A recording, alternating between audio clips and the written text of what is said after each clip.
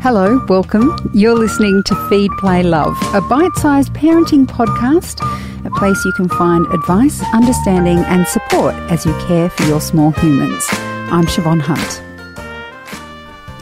Not long after I gave birth to my second child, I thought I could do a short walk to our local shops. It's maybe 1 kilometre from where we live.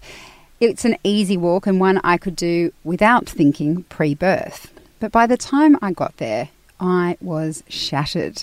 I had really underestimated the impact of labour on my body.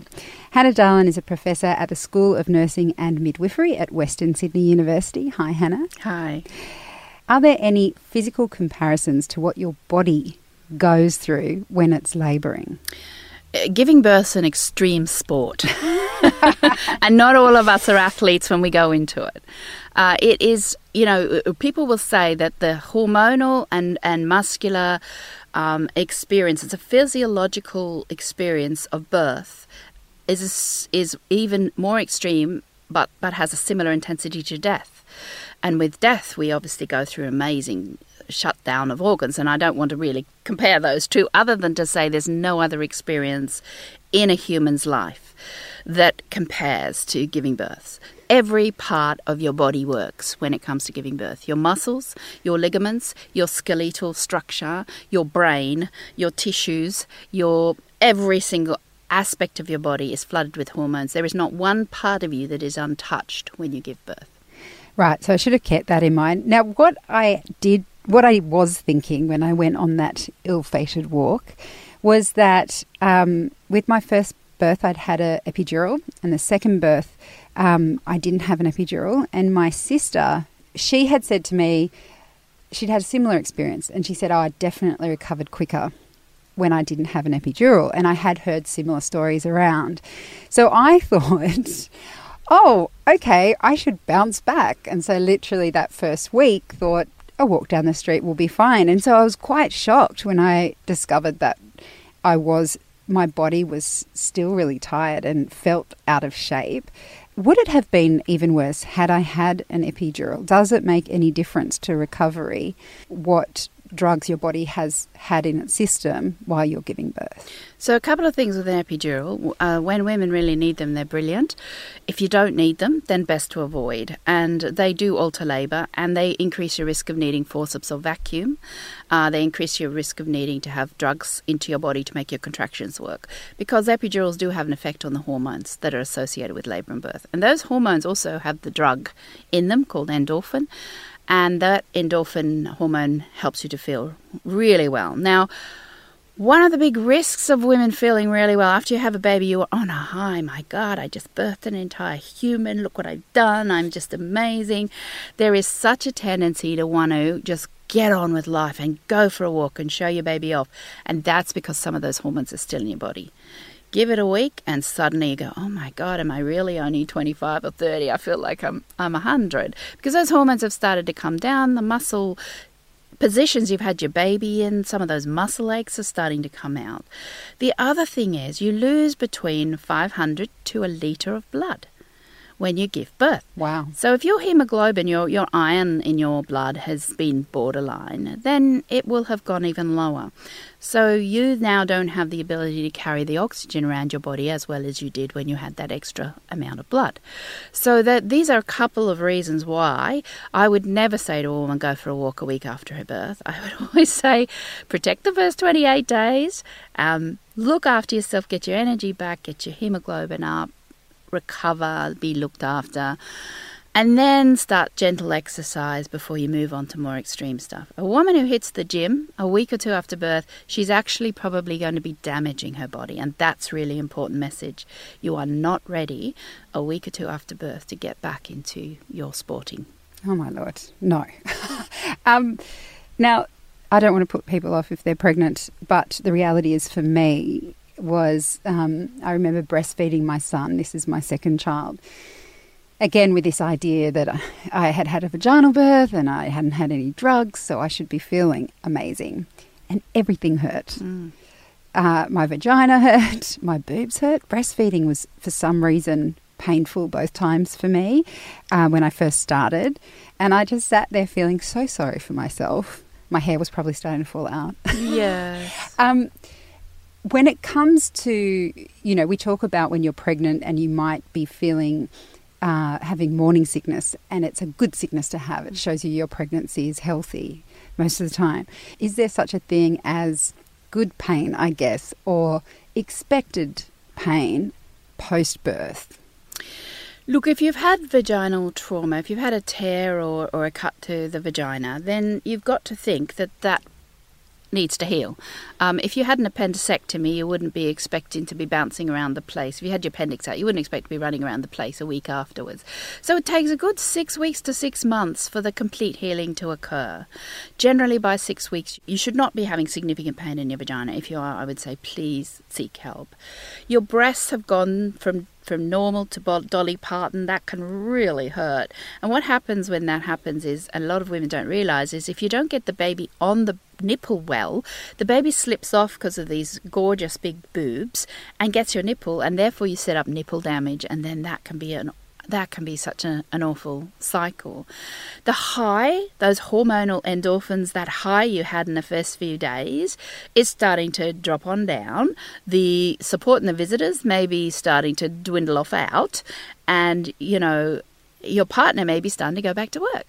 So you put all of that together, and this is why new mothers need to be nurtured. I say treat every woman like a goddess, because they're the holders and creators of the future. So why do we not expect to cherish them with utmost care and respect? So some pain is normal. It shouldn't go on. That should be recovered, and get help and get support, and don't deal with it on your own. But I can also say where women have continuity care, we know this, and they have a midwife they trust already and they feel comfortable with, when she comes and does the postnatal care, which in my practice we go up to 6 weeks, that woman's feeling nurtured every day. That woman knows that midwife's a phone call away, and just knowing that and having that security can reduce a lot of that. And also it explains, midwives are very good at saying, yeah, that's normal, but I understand it's not necessarily easy. And sometimes we just need to sort out what's normal and what's abnormal. And sometimes there's a lot of silence around things that you should be fixing. Because when you said about the appendicitis, I was like, yeah, of course not. But and I had an episiotomy, and then I had a tear on my second. And both times I was like, oh, I should be feeling this much pain, but I should also just be getting on with stuff, which is just cultural, I think. Don't you? That we just expect mothers to suck it up and get on, but we wouldn't expect a similar injury to be treated that way. Absolutely. And look, birth is a normal life event, but that doesn't mean that we don't support it and make sure that there's optimal health. Around the world, it's still a cause of a lot of women dying, not in our country, very luckily. But if we don't look after women in that first stage, not only is it about the fact that they may become physically unwell, mental health issues may start to appear, relationships may start to fracture because the partner can't work out why suddenly his lovely, sane wife is, acting like, something, she's acting more crazy. So if we don't look after them, there's certainly that physical stuff and that emotional stuff. But what's even more key is if you don't have a well, happy, connected mother and baby, that baby now is being affected. Even by how many words a mum speaks, even by the tone in her voice, we know this is all wiring a baby's brain. So let's get in and support mothers so that we can end up with a healthy society. Now, you may have, if someone's pregnant, they may have seen the pictures of how the baby grows and what's happening around their body. I'm not a very science-based person. Don't really like knowing what's happening to my body sometimes. And I'm always surprised at just how much our organs move when you have a baby growing inside. After birth, do they all just slip on right back where they started? They do. And if you actually look at those pictures, you think, how does the human body go through that and not feel like everything's getting squished? But it does. You may eat smaller meals as you get, towards the end of pregnancy, but it does. It literally slips on back down. But sometimes you can actually feel that slipping. So women will sometimes talk about the fact, I feel like I've still got the baby in there, and they're feeling movements. Well, I think it's often about the fact that the organs are kind of settling back in place, and you're getting a few squeaks and grumbles and shifts. But yeah, it does. All goes back to normal. Talk to me about the uterus, because that's possibly done the most work of all parts of our body. What does that feel like when everything else, because it can't stay the same size? No, and the uterus is just an extraordinary organ, and it's a lot of muscles and fibres, and it basically, when the baby comes out, it does two things. It collapses down or gets smaller because the space is not occupied, and then that helps the placenta come down. So if you imagine a balloon and then you shrink a balloon, you imagine a placenta's in the side of that balloon. Once you shrink that balloon, it shears off and it drops down, and that helps the placenta come down. And then after birth, your placenta sits somewhere up, your uterus sits somewhere up at about your belly button, and then each day it drops about 1 centimetre, and by 6 weeks it's gone behind your pubic bone. It's back to being like a pear size. So, women's bodies are just amazing.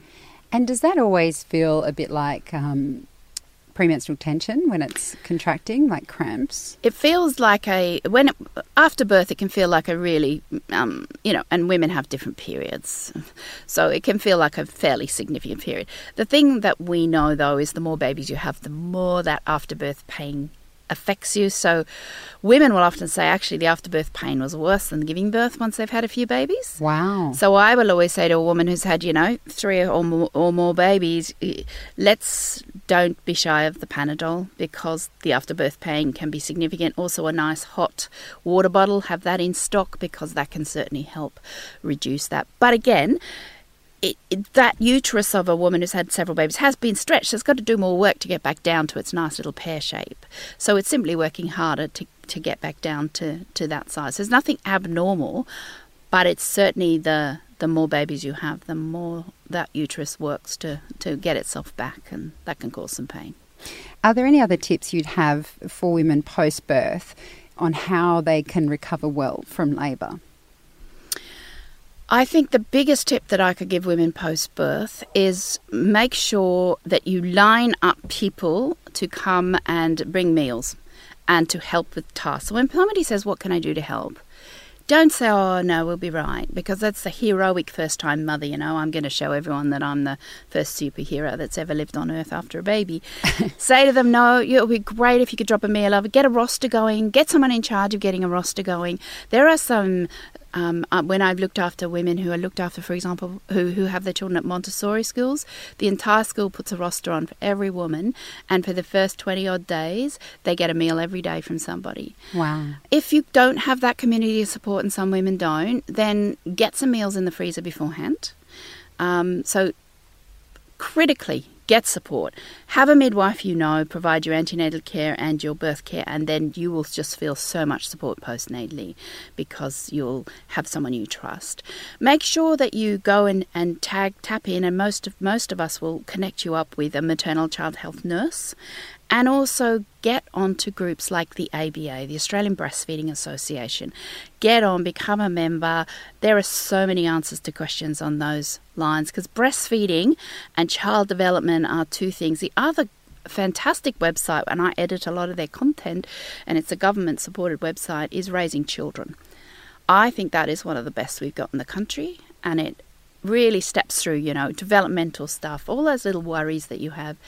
And all of this is more around the first baby, because once you kind of got the first baby, you kind of know if it's normal or not normal with subsequent babies. So first-time mothers need that surprise. Get yourself into a good mothers group. We need to return the tribe to women. Makes a big difference.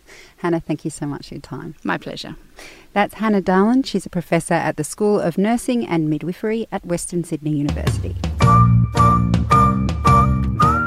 Feed, Play, Love is a babyology podcast produced and presented by me, Siobhan Hunt. I'd love to hear from you, so if you'd like to get in touch, email me at feedplaylove@theparentbrand.com.au. See you next time.